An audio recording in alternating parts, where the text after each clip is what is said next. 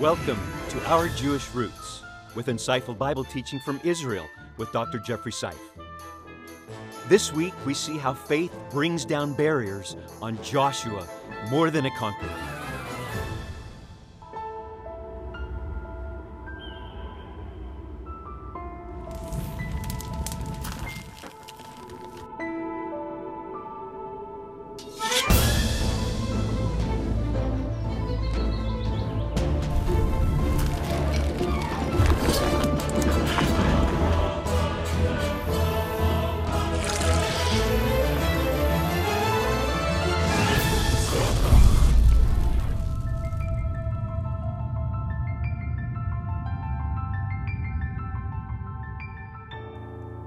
Welcome to Our Jewish Roots. I'm David Hart. I'm Kirsten Hart. And I am Jeffrey Seif.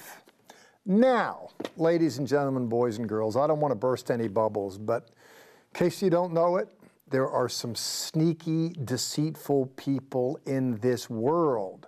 Things haven't changed from generation to generation. Sin lives. Not everything is as it seems.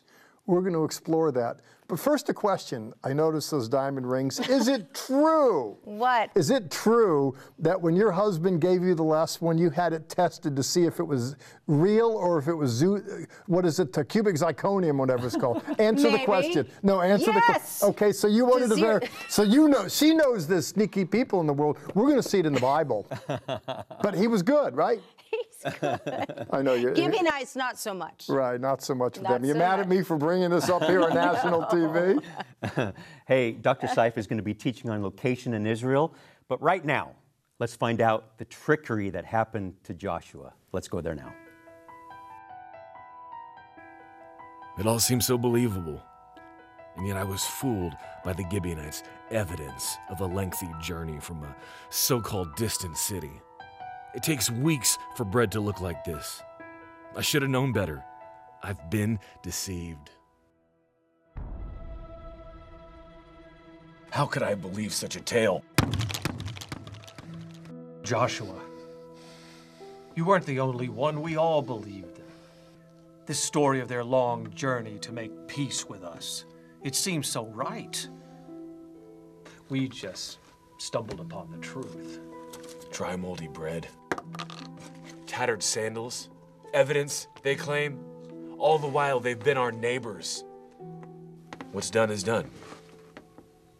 I've made peace with the Gibeonites, despite the Lord's warning to not do so with any of the Canaanites. And now we're in covenant, and we can't slay them. Joshua, the Gibeonites have come in peace. They've heard of Adonai and what he's done for us in slaying and destroying Jericho and the city of Ai. They were afraid they might be next. But they deceived us. Our tribal leaders have met and offer a solution. And what might that be? We need help at the tabernacle. They can cut wood to sustain the flames of our altar. And they can carry water for us as well. Yes. Yes, a wise decision. And they can learn of a real journey, of 40 years in the desert, of the Lord's might in miracles, and of our bread which sustained us every step of the way. And remember, they've already agreed to be our servants. They're a frail, broken people, but they have done well in fearing the Lord. The Gibeonites will live. They will serve the children of Israel. United together, we will be unbreakable.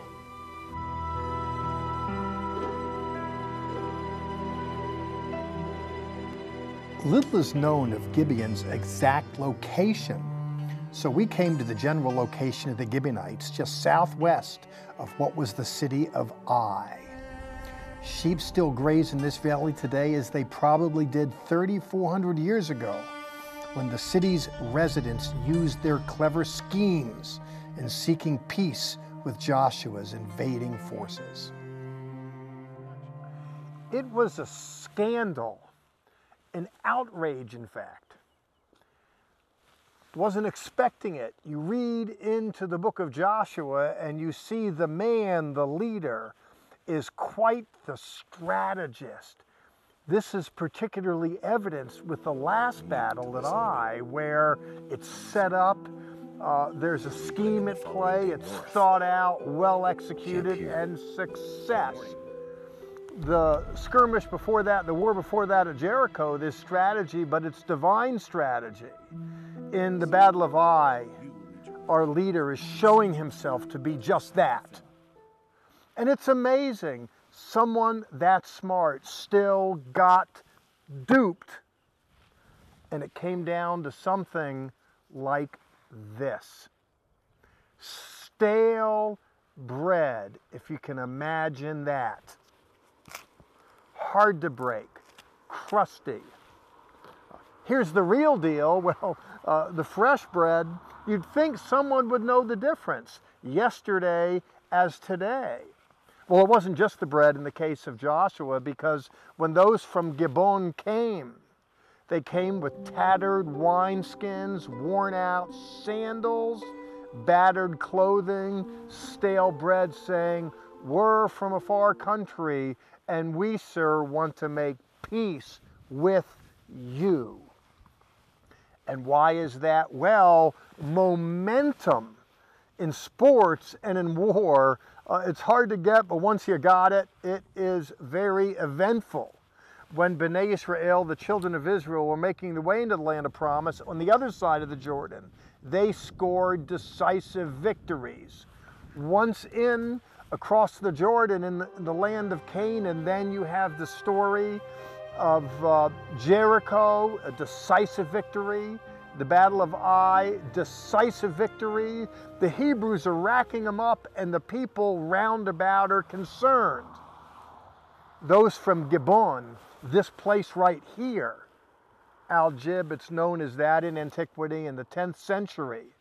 David ben Avraham al-Fassi, a cartographer, made note of this place. Another person, an archaeologist, in the 1950s excavated and found 56 jars, the handles of which were marked with Gibeon, noting this place, these environs. People once lived here, but now it's been covered up by the sands of time through the ages. But the story emerges in the biblical pages. We're told in chapter 9, and turn with me please, in verse 3, that the inhabitants of Gibeon heard what was happening, and they were concerned. They didn't want to get annihilated, so they concocted a scheme. We're told in the text, what I just told you in my narrative, that they presented themselves to the Hebrews, saying that we're from a faraway place.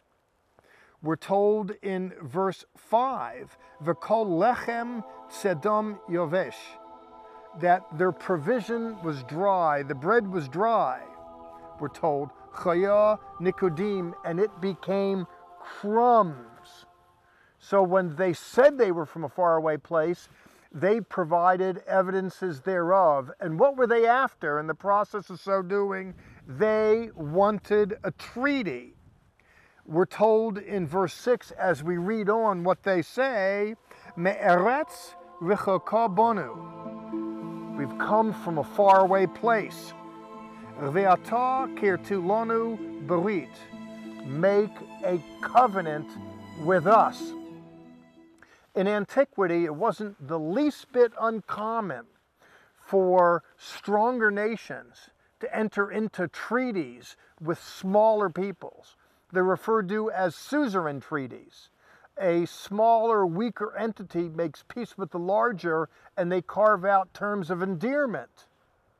Now, if you were involved in some kind of contract and you discovered that the other party entered into it deceitfully, it wouldn't be beyond the pale of reason for you to want that contract to be null and void. When the Hebrews found out they got duped, there was murmuring in the camp. They weren't happy campers, if you will, but still, interestingly, fascinatingly, they kept the deal. In verse 15, we're told, Vaya'as lochem Yehoshua shalom. And Joshua made peace with them. And then he goes on to say that he went on Karat Barit. He cut a covenant with them. And then he kept it. He was faithful, even when he discovered that they were not. We live in a world today where there's covenant takers, covenant makers, and covenant breakers. Then as now. How do you deal with people and circumstance when people treat you wrong? Do you break? Do you renegotiate? What do you do with all that? Well, I want to explore this further. I'm going to tell you on the front end now that I think a secret to success in life has to do with character, keeping covenant. These people thought so as well, and they made it and they wouldn't break it. And this, indeed, is a secret to success in life. I want to tease out some applications. I want to explore the implications. And like Joshua, I want to show you how with these principles, you can be more than a conqueror.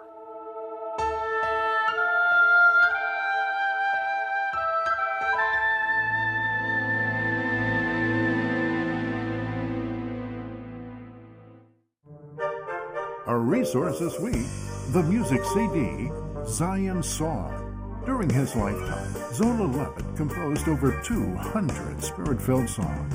Now, David and Kirsten Hart, studio host of Zola Levitt Presents, provide fresh interpretations to 11 of Zola's compositions. Enjoy this beautiful music yourself, or share the CD with a friend. Contact us and ask for Zion's Song. If you only watch us on television, you are missing additional content available only on our social media sites, Facebook, YouTube, and Twitter. You can always visit our website, which is home base for all of our ministry activities and information. There you can sign up for our free monthly newsletter, watch the TV program, or visit the online store. You can sign up for a tour of Israel and Petra, or a cruise to Greece and Ephesus. Please contact us for more information. I would like to give a little shout out today to two people who watch us weekly at 11 o'clock at night. This is Kirsten's folks who watch us in Trenton, New Jersey. They watch us late at night, and I think they know that they can watch us on Facebook. They don't YouTube. have Facebook. They don't do that. No, they don't have Twitter. They don't have anything. But we're so thankful that you watch us. Right, and we're thankful that you are on social media with us because, I mean, we do this program, but I'm telling you, especially on our Facebook page, there's so many different interest stories that we put on there from Israel. We have so much to offer on social media. Check us out.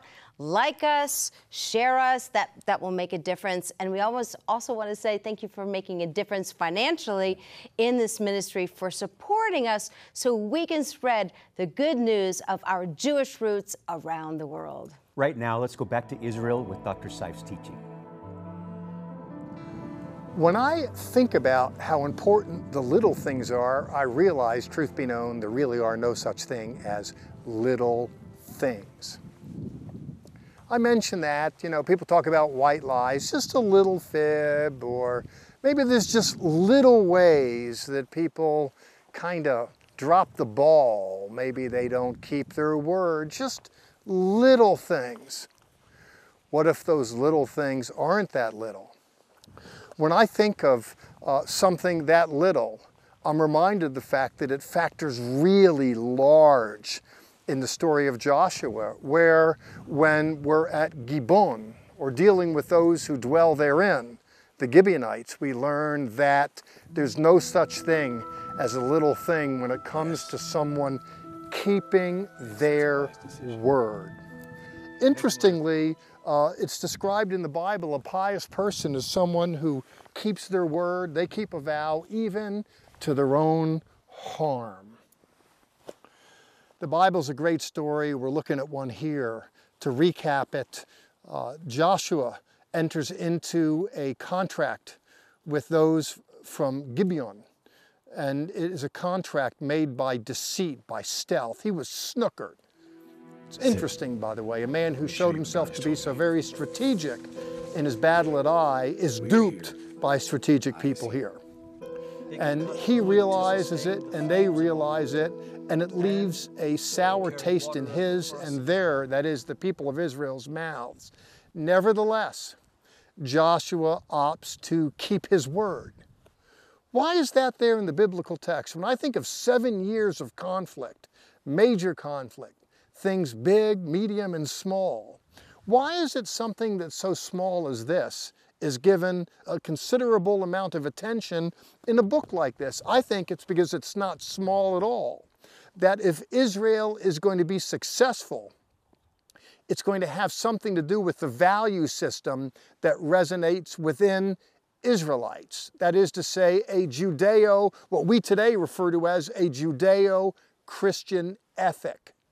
To be successful in life, and when I think of Joshua, of course, you've heard me to repeat, more than a conqueror, when I think of him, I think there are salient virtues within him that sets him apart from others, one of which is an intransigency, that is to say, will not be moved from keeping his word. Now, I'm going to look at the word in a second, but before I get there, I want to tell you, just as a dad who raised boys, I told my sons, not that they're going to listen, but at least I communicated to them, you're going to meet a girl, she's real cool, real hot, real rich, real biased, whatever it is. If she says she's going to meet you at 5 o'clock and she's not there, dump her. You might think she's great. I think she's a Venus flytrap. You're going to land on her and get devoured. I don't want my boys being with people that aren't good for their word, even in small things. Now, of course, I realize things come up. That's why God created cell phones. People can communicate. But with the lack thereof, if it's just someone who's not known to be good for their word, I don't want them in my family system.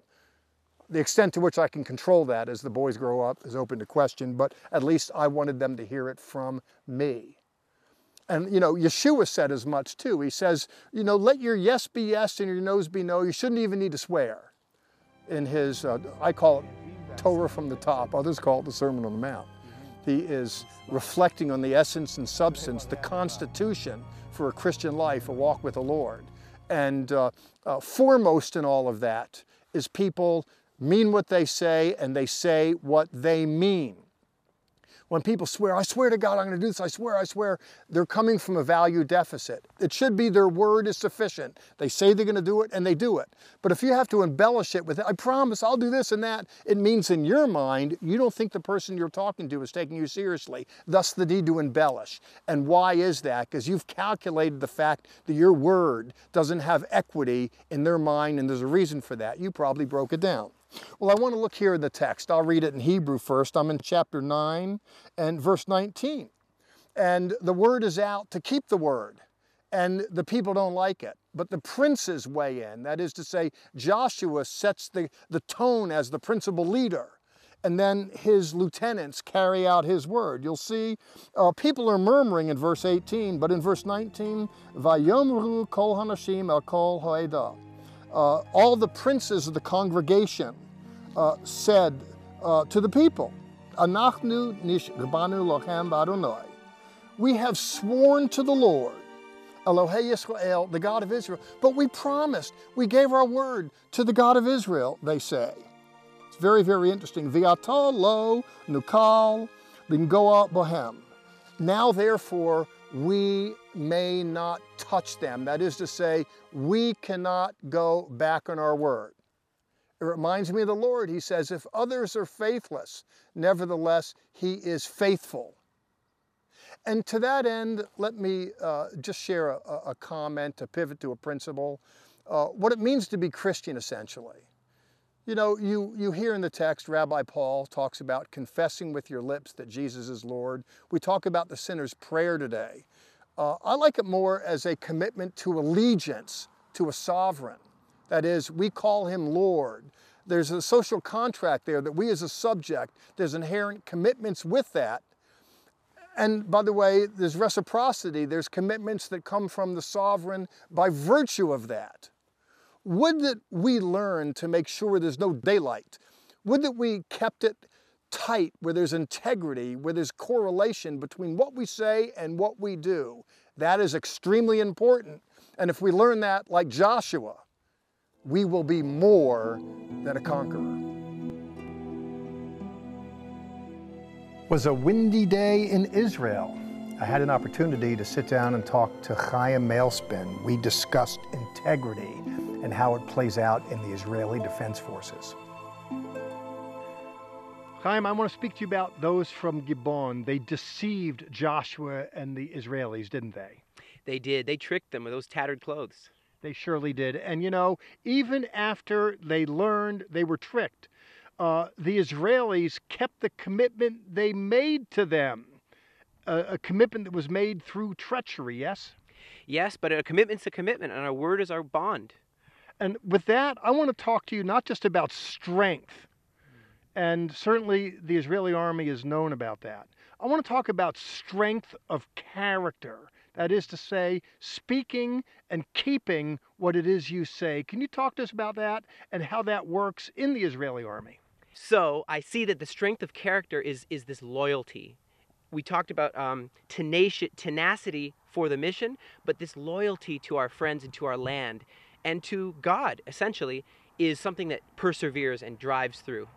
To that, I think there needs to be congruity between what we say and what we do. And in the military, there's the term band of brothers. That's bantered around beyond the Israeli Defense Forces. But there's a commitment to defend, to protect, to work together till death do we part. And it really has to be us keeping our word. Yes, last word's yours. Entebbe, 76. Think how crazy and scary it was for our own Prime Minister's brother Yoni to have died there to rescue those hostages. But they did it, and we must continue to do our part in God's unfolding of his prophetic plan for today. Thank you. For whom he died, could it be me? For whom you cried that night in the garden, Lord, for me. Would God I had died for thee.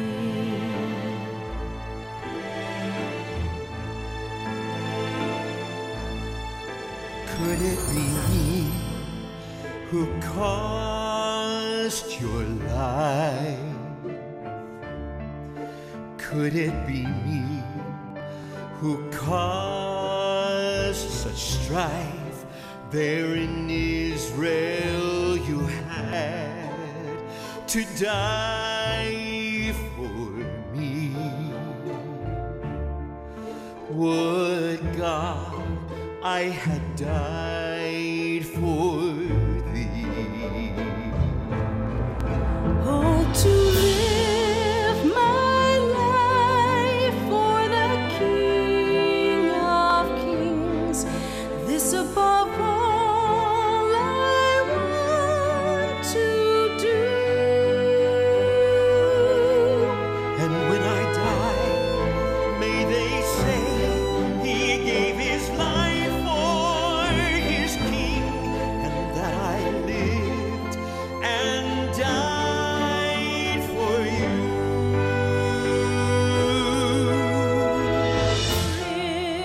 It is thee for whom I died. Lord, it was thee for whom I cried in my night of salvation, Lord, for thee. Thank God You had died for me.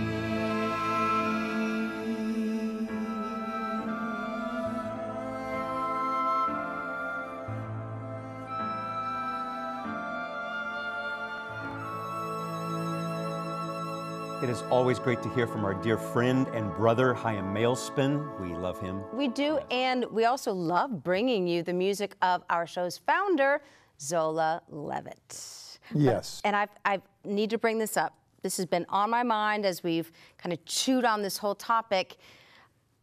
Do we hold to our word, even though we know someone's deceived us? That's hard. It really is, and Joshua gave an example of that. But the issue, to me, is so profoundly important in our culture: integrity.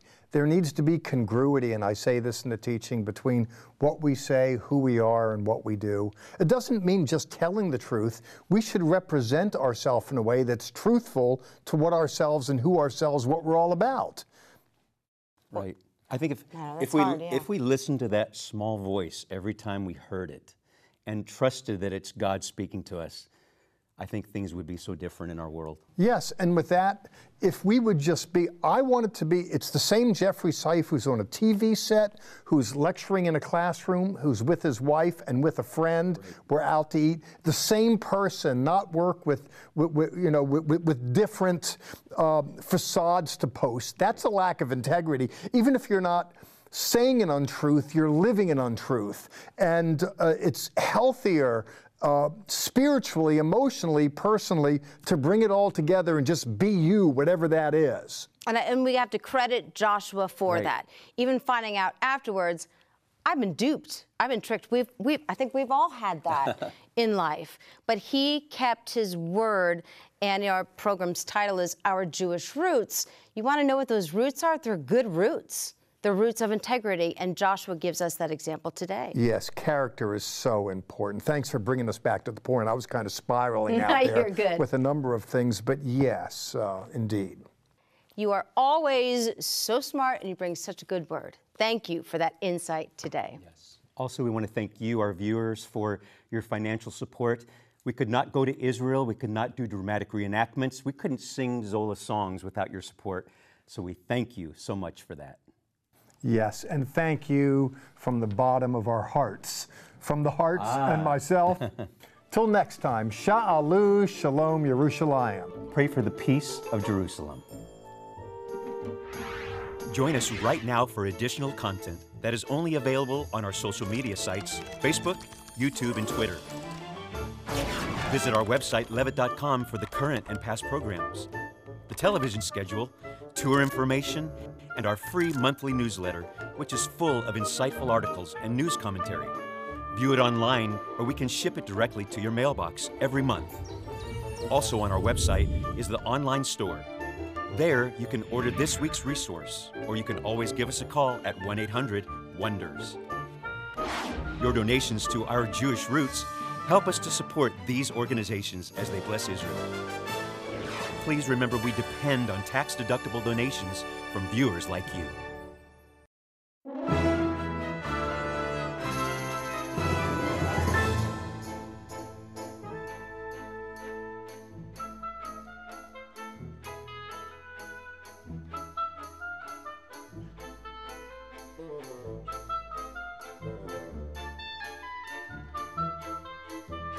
This has been a paid program brought to you by Zola Levitt Ministries.